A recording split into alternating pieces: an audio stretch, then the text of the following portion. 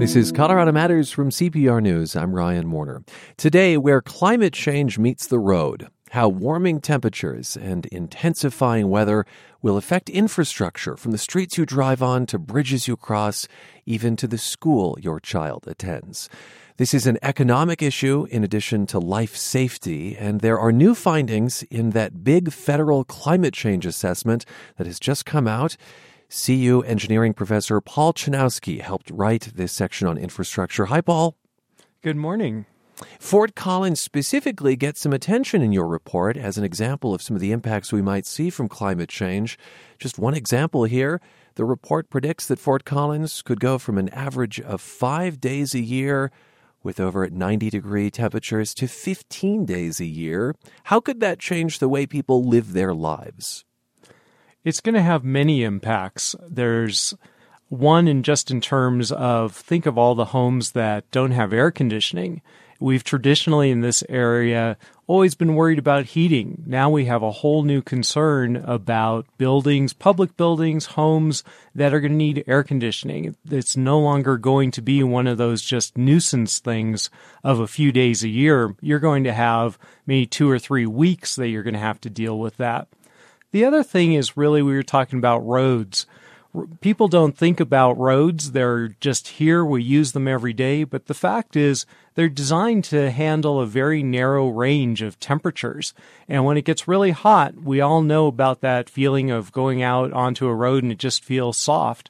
Well, imagine trucks and traffic going over these when those roads are hot and soft. It starts breaking them down. The whole idea of having potholes is going to reach a whole new level, which will mean new repairs to your cars, potential increases in costs of public transportation. So just about everything that's in your daily existence is going to be affected by this intense heat that's going to come. To the question of air conditioning, I think of the energy that is required to power air conditioning units, the potential pollution as well that can come from them. So the repercussions from that tend to ripple, don't they? They do. This is really almost a catch-22 situation. You have buildings that need new air conditioning, but air conditioning is one of the most largest users of energy. And where is this energy going to come from? If we keep doing more coal-fired power plants, then we're going to pollute the air that way. So in order to offset it, we really need investments in alternative energy. So we're looking at a two-sided problem. One, we need more energy. The other one, we need more cooling. We have to decide how we're going to balance this out.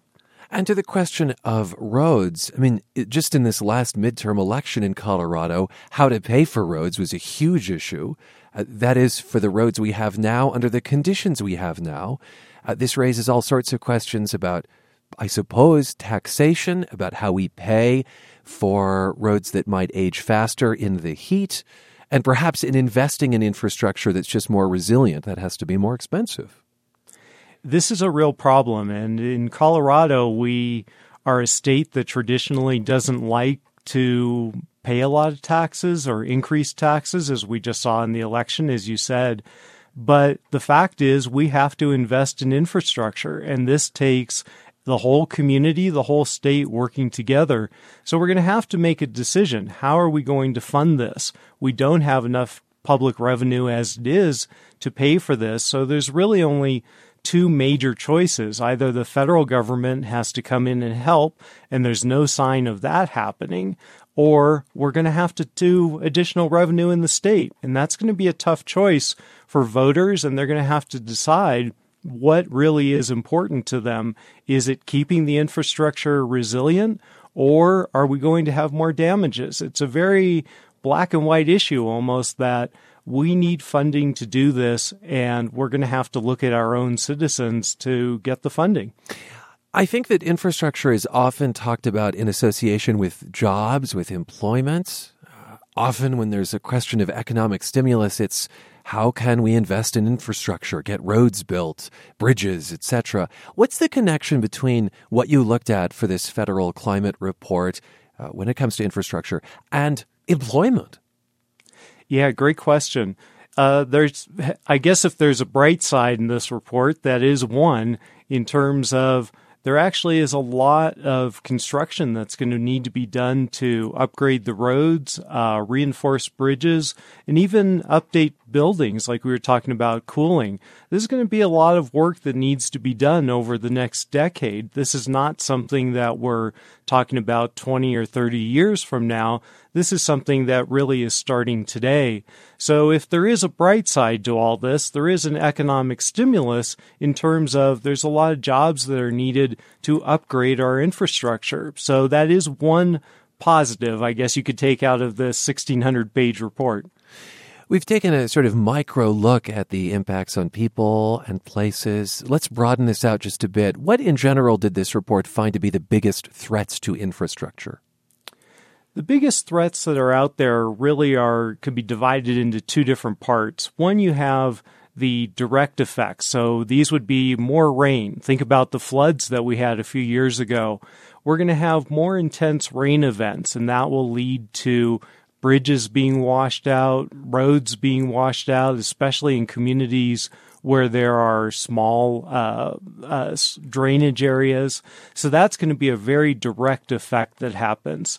The other that's really there is this whole heating problem. There are so many things that are sensitive, as we talked about roads, but buildings, railroads. So this is really one that we don't think of very often, that much of our packages that are delivered come from rail or aircraft. Much more difficult to do when it's hot weather. Our railroads are going to see much more delays because trains can't run when they're up in the high 90s and 100 degrees. They have to be slowed down. So all of this that is we're getting used to overnight package delivery or 2-day, that might not be possible a decade from now. And airports specifically, you mentioned those in passing. I guess the hotter weather affects them as well. It does very much. It's actually more difficult for planes to take off. And in fact, here in Denver, we have one of the longest runways because of the high altitude. When you combine high altitude with high temperatures, it makes the air very thin and it makes them difficult to take off. And so that means you have to reduce loads, not carry as many passengers or enough cargo. And we're already seeing that in Arizona, where there's times when they actually have to shut down the airport because it gets too hot. So the reliability of our infrastructure system gets significantly impacted the warmer it gets. You're listening to Colorado Matters. I'm Ryan Warner. Maybe you heard about that big federal climate change assessment that has come out. We're talking about a slice of it as it relates to infrastructure, and an engineering professor at CU, Paul Shanowski, helped write that section of the report.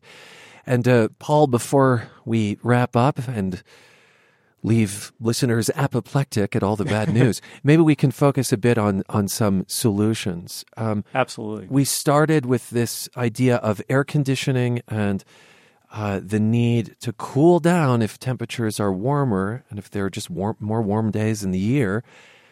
Part of me thinks you could look to the past for some answers. Just passive solar, how we build, and whether that might address some of the questions of heat. Absolutely. There is a great opportunity here to look back at what we did before everything was climate-controlled, air-conditioned buildings. We can go back to the early 1900s, mid-1900s, and we can look at how we actually used passive solar, as you were saying, more airflow in buildings. This region and many regions around the country grew and succeeded without climate-controlled buildings for decades. And we can go back and re-look at what were the lessons that we learned. How did people actually use the environment? How did they actually place buildings so it worked with the land rather than forcing what we were doing on the land? And there's a great opportunity here, if we want to take it, to be a leader globally in how we're rethinking what we're building. So there could be this whole new birth of a new generation of buildings and the way we design. We're just going to go back and look at what we did before and let's bring it to the present and the future. It could be our ticket to actually solving this problem. That is engineering professor Paul Chrzanowski. He directs the environmental design program at CU Boulder, and he helped write a section on infrastructure in that big new national climate assessment.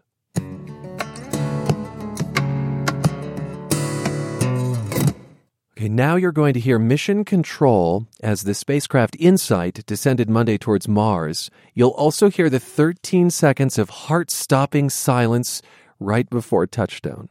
50 meters, constant velocity. 37 meters, 30 meters, 20 meters, 17 meters, standing by for touchdown. Oh my goodness, this must have felt like an eternity for them.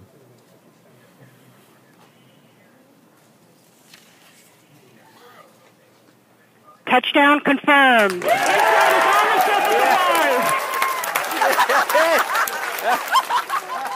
InSight is now safe and sound on Mars. The Colorado-built spacecraft traveled more than 300 million miles over 6 months. And then finally, a ping and a picture from Mars. Back with us is Beth Buck from Lockheed Martin in Littleton, which flew InSight to Mars. Hi, Beth.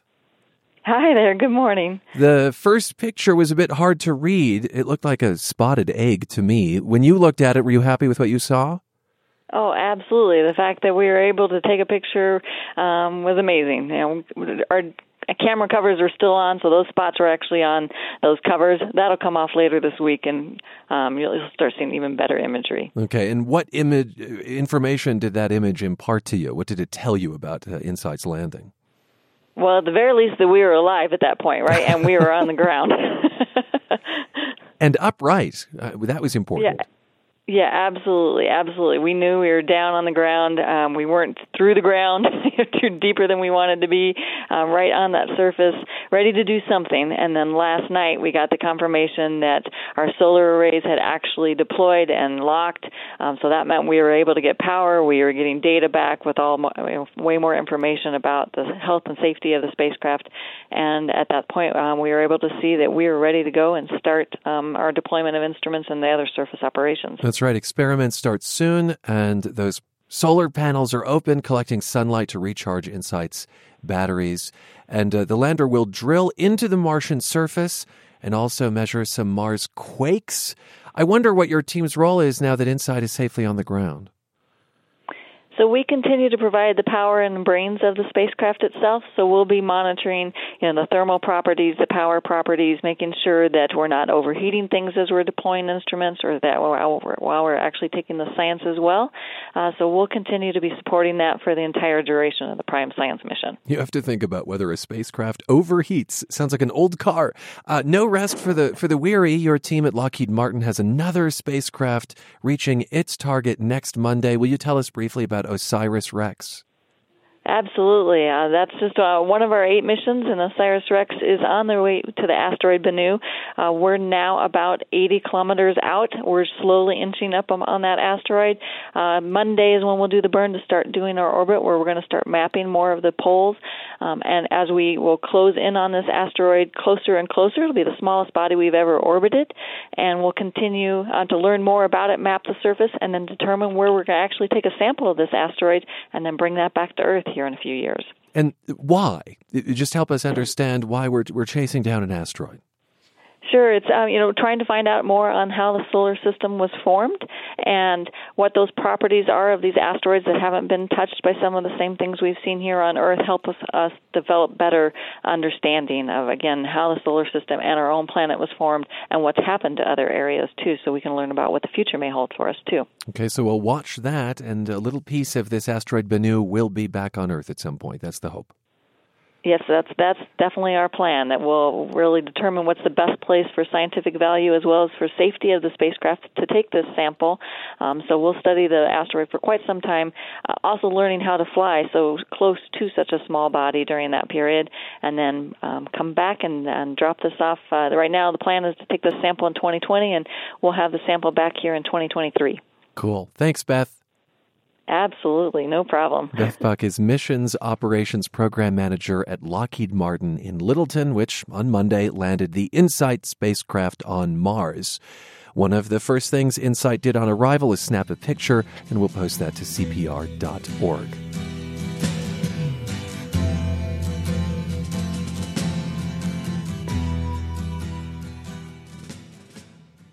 People with dementia can forget even the most critical pieces of their lives. We've been married. Are we married? We are 38 years. And Whoa. So, and it's been a good marriage. 38 years? They can also wander away and may get behind the wheel, endangering themselves and others. Now there's growing concern about another risk. NPR's Melissa Block recently reported on the increasing numbers of people with dementia who also own guns. The issue brought her to Colorado. She's going to share some of this reporting with us. Hi, Melissa.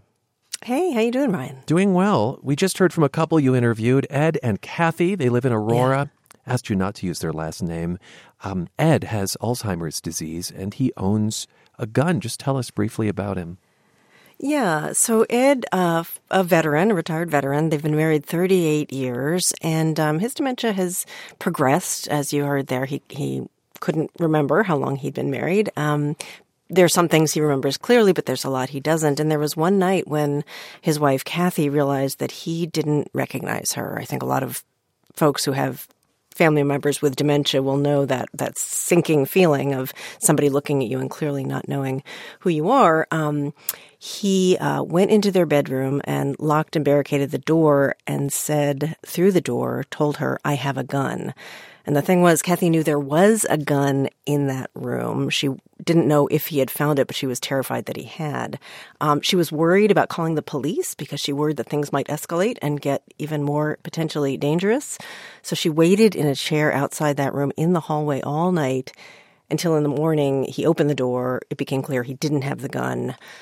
And she took it to the basement, hid it away, hid the ammunition. And that was the resolution of that. But it just spoke to an issue that a lot of families are facing, and we're not hearing as much about. We hear a lot about driving and taking the car keys away. This conversation is not as public, and it's one that really interested me. Prior to that night, had Kathy given thought to the fact that there was a firearm in the house and that Ed might react this way? Well, she had thought about it to the extent that she had hidden it, but it was still close by. I mean, like a lot of people, they had a gun for home protection. They felt safer with a gun, and she did, having it in their room. But at this point, she realized, okay, this is no longer viable. It's going to go away. I want to understand the scope of the problem. How many people with dementia have a gun in their home? Well, here are the estimates. There are about 7 million people living with dementia in the United States now. And just to give you a sense of the progression, that number, as our population ages, that number is supposed to double, expected to double in about 20 years. It's estimated that about half of people over 65, and most of the people with dementia are over 65, either own a gun or live in a household with someone who does. So that gives you some extent of the problem of the intersection or the collision of those two groups. You talked to a psychologist for your story, and one problem she says is that a significant other or relative might find it hard to imagine that their loved one suffering from dementia is even capable of violence. Most caregivers tell us, I've been married to him for 50 years, he would never hurt anyone, and then it's talking to caregivers about, yes, he would not, but his disease might hurt someone. It's that the disease might hurt someone. Which is such an interesting distinction, isn't it? Yeah, I think so, yeah. It caught my attention for sure in your reporting, and that's the voice of Jolene Sussman, who works at the VA Medical Center here. She specializes in dementia. Melissa, are we being alarmist, or do we know of cases where a person with dementia has seriously injured someone with a gun? There certainly are cases. There's no database that collects these, but if you scan through news stories, they do turn up either seriously injured or in fact killed a family member or themselves. In fact, I heard from a listener after this story aired. I heard from a number of listeners who mentioned that they'd been wrestling with this problem and had resolved it one way or the other. But one story in particular, really tragic. The woman who wrote to me, her grandparents, her grandfather had dementia and had slipped quite far into it. And he ended up shooting and fatally killing his wife, her the listener's grandmother, and then shooting himself. So they both died. And in her email, she gave me permission to read this part. She said, "I know my grandpa would never, ever have shot his wife of nearly 50 years if he was in his right mind." Getting back to what we said earlier about not wanting to think that your family member could progress to that state. And she also said that in covering the issue of this, she has no doubt that there is another family facing this exact possibility. I really do think that this story could prevent terrible things from happening. And that, I hope, is one outcome, that families confront this issue, start thinking about it as one of the many, many things that families have to worry about with family members with dementia. Back to that couple in Aurora, you mentioned that Ed is a veteran. I wonder if this disproportionately affects veterans who perhaps are more comfortable with firearms, maybe are more likely to have them in their homes. Yeah, I mean, a number of the folks that I've heard from, either their loved one is a veteran or maybe a retired police officer, or in this case of the letter writer who wrote to me, her grandfather was a retired FBI agent. So it's people who have, a deep connection to their firearm, might feel that it's part of their identity, which is part of the reason why it can be so hard to get guns out of the home. In fact, Jolene Sussman, the doctor with the VA in Aurora, whom you mentioned earlier, we heard her talking, said one of the words that she likes to use is talking to families about retiring their guns, not taking them away, but in the same way that you might retire from driving, you can retire your firearms. And they find that can be a more palatable way to have what can be a really difficult discussion. Oh. So the language in these conversations is important. You also mentioned in your story the idea of something of an advance directive for firearms. Yeah, and this was an idea that really intrigued me. It was brought up to me by another doctor in Denver, Dr. Marion Betts, Emmy Betts, at the University of Colorado School of Medicine. And it's one of the things that they suggest, that you might, in the same way that you might have an advance directive for medical conditions and medical care, that family members early on, when this conversation is still possible, have a conversation, draw up some sort of agreement with a family member about what he or she would want to happen with their firearms. Who might they want to give them to? Is there a family member? Would they want to turn them into the police? What should happen to them? It's not legally binding, but it would be one way to get that conversation started. And on our website, there is a link to a sample agreement that a family might consider using. We'll post to that CPR.org. Great. Just briefly, you talked about the fear that Aurora couple had of calling the police, of escalating the situation. Yeah. And it just makes me think that this is an issue for law enforcement as well. Sure. And this is a really interesting point that I hadn't thought of before. So some people will say, well, what we did was we took the ammunition out of the gun. So he could still, he or she, mostly he though, could still hold the gun, and he wouldn't notice that the ammunition wasn't there. Well, that's fine up to a point, but if there were to be a case where something escalated, where the person with dementia went outside, was with a gun, a neighbor saw them, police maybe came, they have no way of knowing that gun isn't loaded. And you can imagine what consequences might come. So that is another thing to think about, that the safest thing to do, folks in this field will tell you, is to get the gun out of the home, period. Thanks for sharing your reporting with us. Absolutely. Great to be here, Ryan. Thanks. NPR's Melissa Block, she recently reported from Colorado on the dangers of people with dementia and access to firearms. Still to come, a refresh of a Western classic. This is Colorado Matters from CPR News.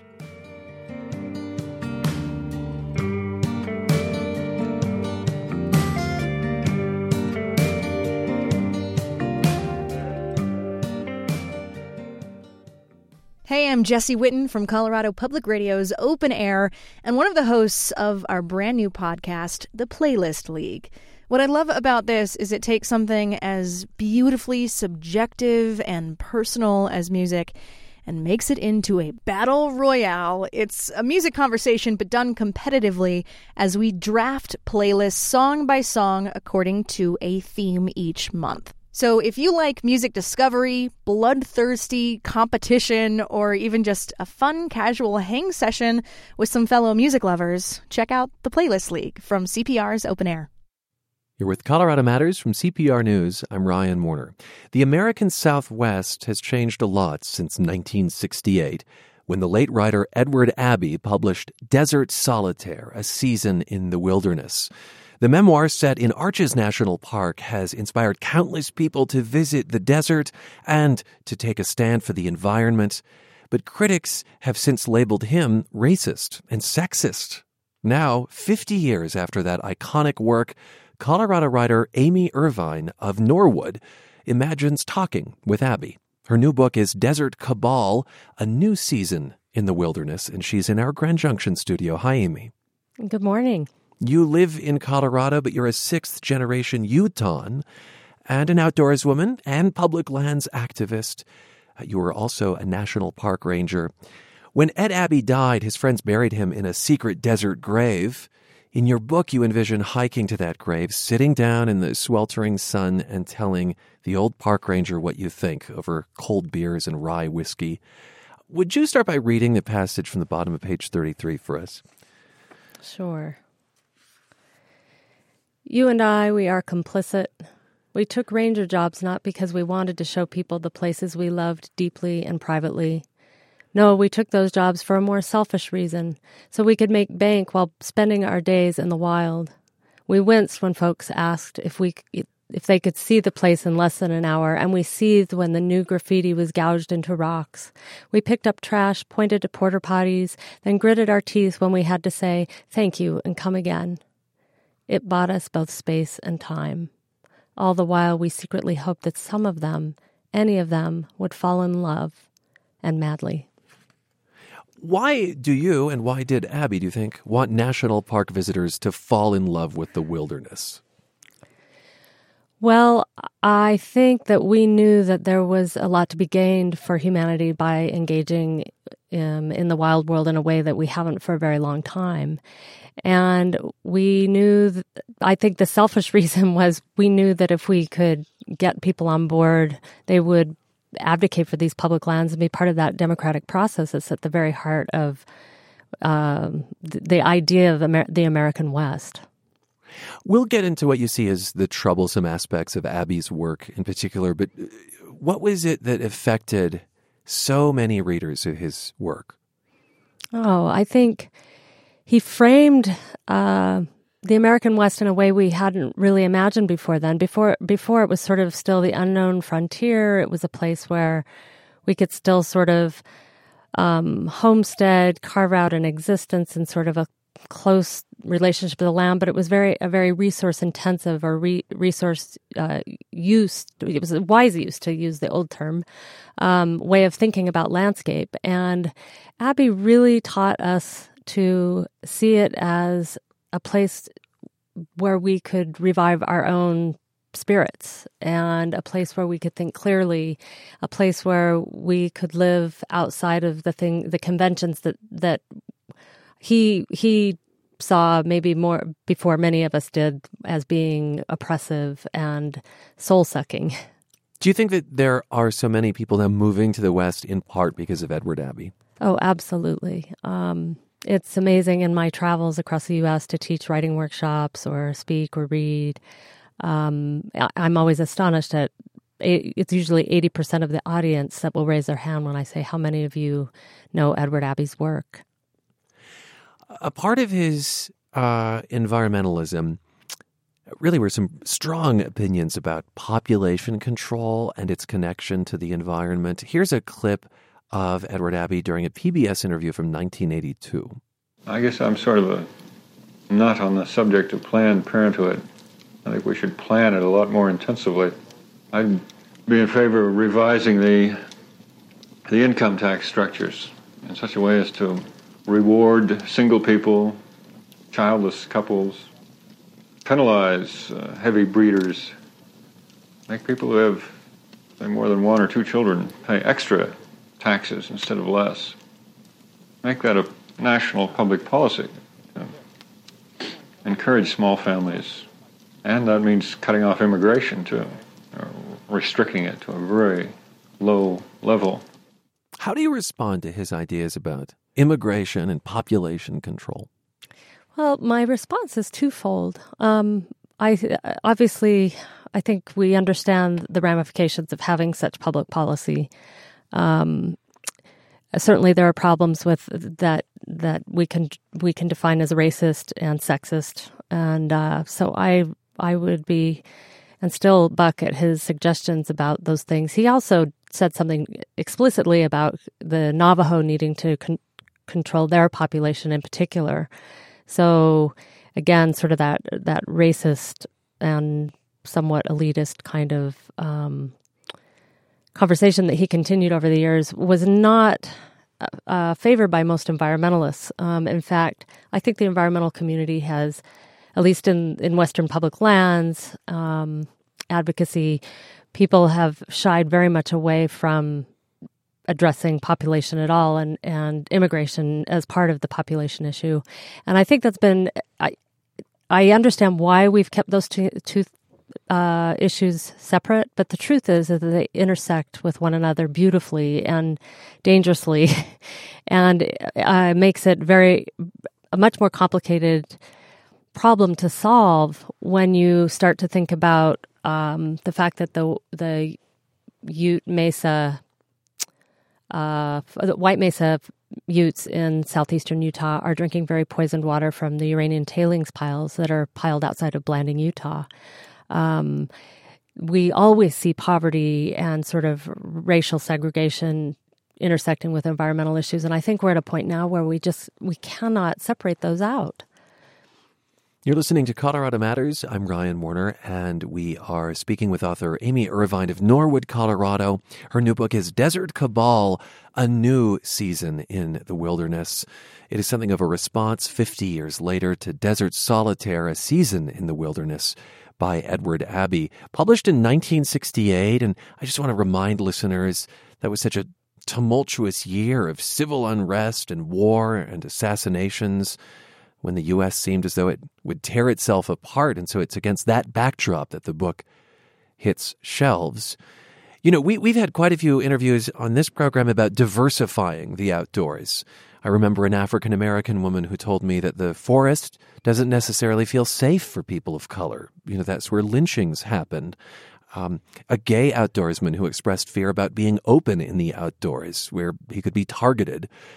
And here you have Ed Abbey writing as a straight white male. Is there a certain privilege in his perspective?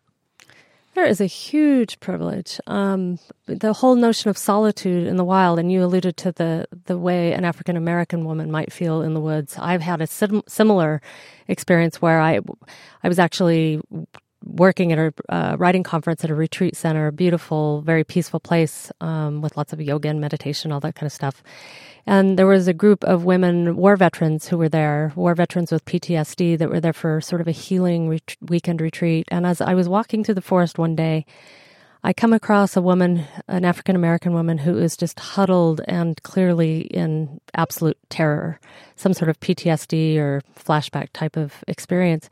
So I walked up to her and asked if she was okay and if I could help. She grabs my arm and says, "Get me out of here. You have to get me out of here." And I said, "Okay, let's find our way, and it's okay, you're safe here."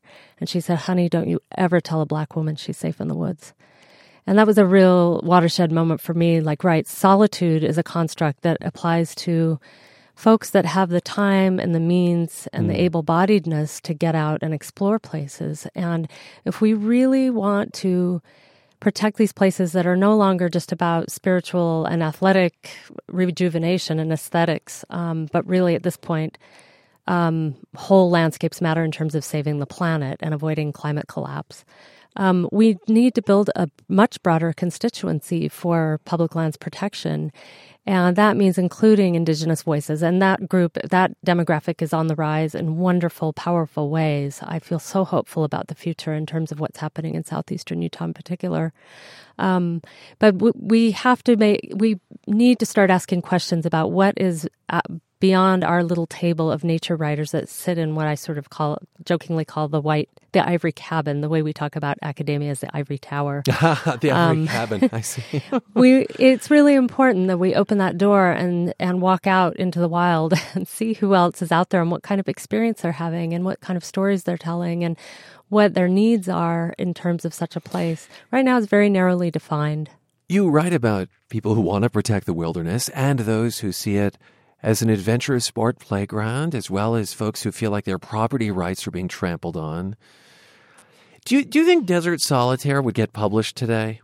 I'm glad you asked that question, Ryan, because I think it's something I think about all the time, and I certainly thought about as I was trying to have this conversation with Abbey. I think he would be challenged to get it published today. At the very least, it would have been published with a whole lot of heavy editing around issues about different populations of people and the way he speaks about women and sort of that greed about wanting to possess the land as though the way one desires a beautiful woman. I think that kind of objectification has been dangerous. The line that I wrote in there, the land's not the thing, it's the buzz, is sort of that, we want to be titillated and we want to be entertained and we want to recreate and we want to just sort of have this experience. But I think if we don't objectify women that way, we can also choose to not objectify landscapes that way. Oh. And what does that look like if we no longer have a consumptive type of relationship with the land? And as much as we all want to get out and have this solitary experience that Abby has articulated so beautifully for us, the planet's getting really crowded, and we need broader constituencies to care about these places and the resources that they provide for life on Earth. It means we have to make room for them. Thank you for being with us. My pleasure. Thank you very much. Norwood author Amy Irvine's new book is Desert Cabal, A New Season in the Wilderness. She has written it 50 years after nature writer Ed Abbey's original Call to the Wild, Desert Solitaire. So all this year, we've been reflecting on the events of 1968, inviting Colorado artists to cover their favorite songs from 50 years ago. When the Byrds released Sweetheart of the Rodeo, the album's country style was such a radical departure from the rock band's sound, their counterculture fan base tuned out, and the album was a commercial flop. Its legacy, however, has evolved in some time. It's now celebrated as a seminal album for the country rock movement of the 1970s, influencing acts like the Eagles, Emmylou Harris, the Grateful Dead, and years later, Denver's own Last of the Easy Riders, who shared their version of the song 100 Years From Now.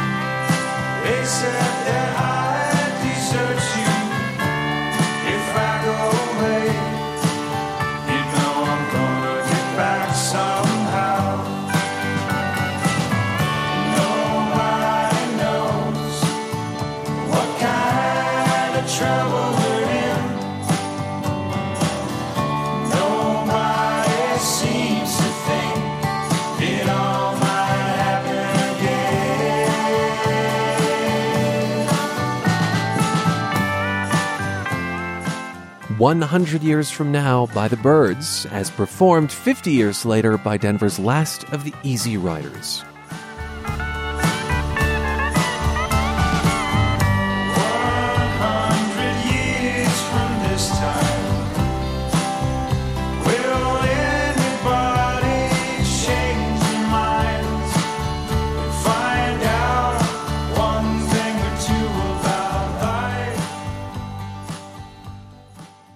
Trying to think of that perfect gift for a loved one? How about a good book? This time of year, we get reading recommendations, all with a flavor of Colorado or the West. Nicole Magistro is owner of the Bookworm of Edwards. Hello again, Nicole. Hello, Ryan. And Bethany Stroud is the buyer for the Tattered Cover Bookstores. Hi, Bethany. Hi. Nicole, there's apparently a book you'd like to give everyone you know. It's quite an endorsement. What is this book? Yes, the book is called The Four Sacred Gifts by Dr. Anita Sanchez. She is a Boulder-based author, and this book is just the antidote for all the holiday stress that's about to come crashing down the mountain. She has a wonderful way of quelling our anxiety about the world today through 4 different values she shares that are really ancient wisdom from indigenous people. So she talks about hope, She talks about healing, unity, and forgiveness. I personally have reflected a ton about this book and have found so many wonderful nuggets to keep throughout my regular life. What sort of perspective does she bring, Anita Sanchez? She has a background as Mexican-American and Aztec woman. She has a PhD in organizational development and is a fascinating speaker who works with corporations. But she's really looking inward in terms of the soul and helping us to remember what's most important to us as humans and connecting with each other. Is there some nugget you would share with us that if we don't get the occasion to read this book, will help us through the holidays? Yes. My favorite nugget that she talks about is listening with the softest part of your ear. Listening with the softest part of your ear. And I think that's great for parents. I'm a parent of a 7-year-old. It's great for the workplace. It's great for when we're talking one-on-one about topics that require intense listening. So, okay, the book is Four Sacred Gifts by Anita Sanchez. Bethany, you recommend a collection of magazine articles. Tell us about this. Yeah, so this is called Mile High Stories, and it is essays selected from the past 25 years of 5280 magazine.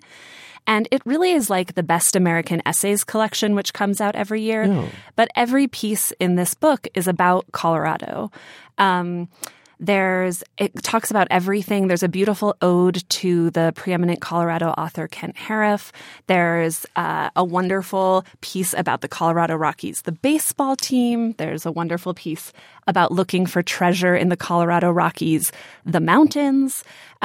I really felt that coming to this, if you've lived in Colorado for the past 25 years, it's like revisiting parts of your life.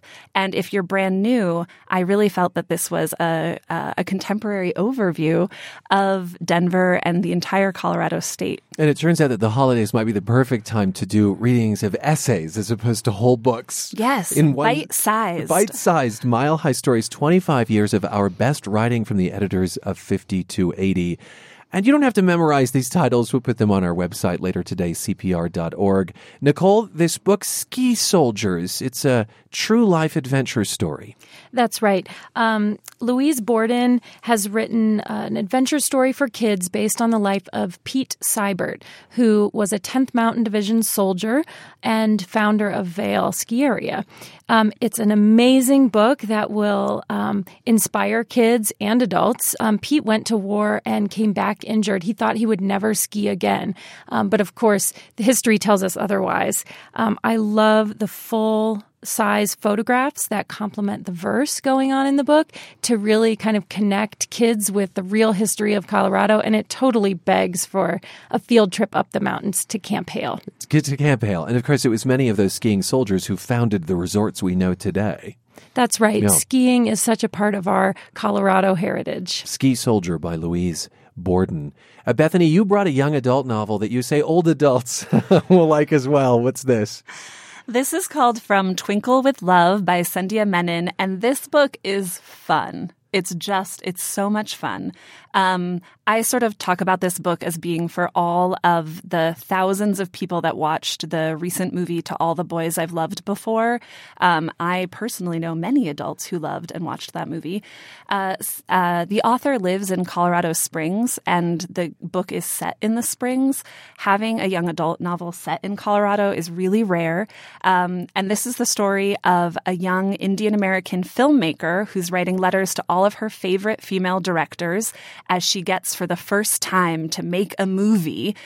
She's so excited. And then, of course, there's a fun romance as well. So Twinkle is the main character, this protagonist, this film-obsessed Indian-American main character. You know, we interviewed the author, Sandhya Menon, about this book and about Twinkle, this character. How aware she is that she and her family don't have the money her classmates have.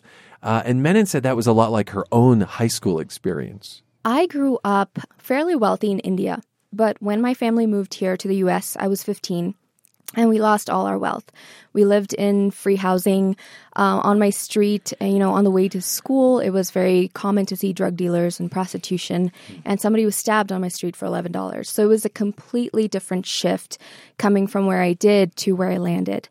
And I knew what it felt like to not belong in a high school full of kids who had lawyers and engineers and doctors as parents. My dad was an engineer too, but I didn't live that kind of lifestyle. Okay, so that's the author Sandhya Menon reflecting on her own experience, which is reflected in this book, again, from Twinkle with Love. Nicole, what else did you bring for us as holiday gift ideas? Well, I brought a cookbook. I normally love to cook during the holidays, and this is no exception. I mean, High Alpine Cuisine, written by Marla Meredith, is a great ode to the kinds of alpine food we think of. Have you ever had Kaiserschmarrn? Kaiserschmarrn. No, that sounds gosh. It's like a mean German soldier. It is an amazing pancake fluffiness with fruit and plums and powdered sugar, and it comes in a big cast iron pan. And once you have it, you will never not order it again. In fact, in this cookbook, you can make it at home. The cast iron pan is a major piece of equipment to complete the recipes in High Alpine Cuisine, but it's a paperback cookbook that's a great entry into Austrian, Swiss, and American cooking that you see around ski resorts. It's just the kind that warms your heart. High Alpine Cuisine. The nice thing about a cookbook about High Alpine Cuisine is they're going to have recipes altered for altitude. Yes. That's given. That's right. You don't have to make any adjustments. Okay, so Bethany, for those who want to look through maybe beautiful photographs instead of an intense read, tell us about your pick for a so-called coffee table book. Yeah, I brought in this book called The Continental Divide Trail, which is about exactly what it says. And I will say this book has gorgeous photographs, including a whole section on the Colorado Divide, but it also does have a ton of really interesting and I would also say sort of bite-sized information, including I was just telling Nicole that I had not known that America the Beautiful was written about the Continental Divide. Yeah, I had no idea. It also talks about the first female thru hikers, Franklin Roosevelt's fireside chat about the divide. There's just a lot of great tidbits of information in this. I think the Appalachian Trail and the Pacific Crest Trail, I think they get so much more attention than the Continental Divide Trail. So it's nice to see some love for Colorado's own here. Yes. And I mean, the vistas in this book are breathtaking. Okay. The Continental Divide Trail as a coffee table book. Tell us about this. Speaking of mountains, living beneath the Colorado peaks. What's this, Nicole?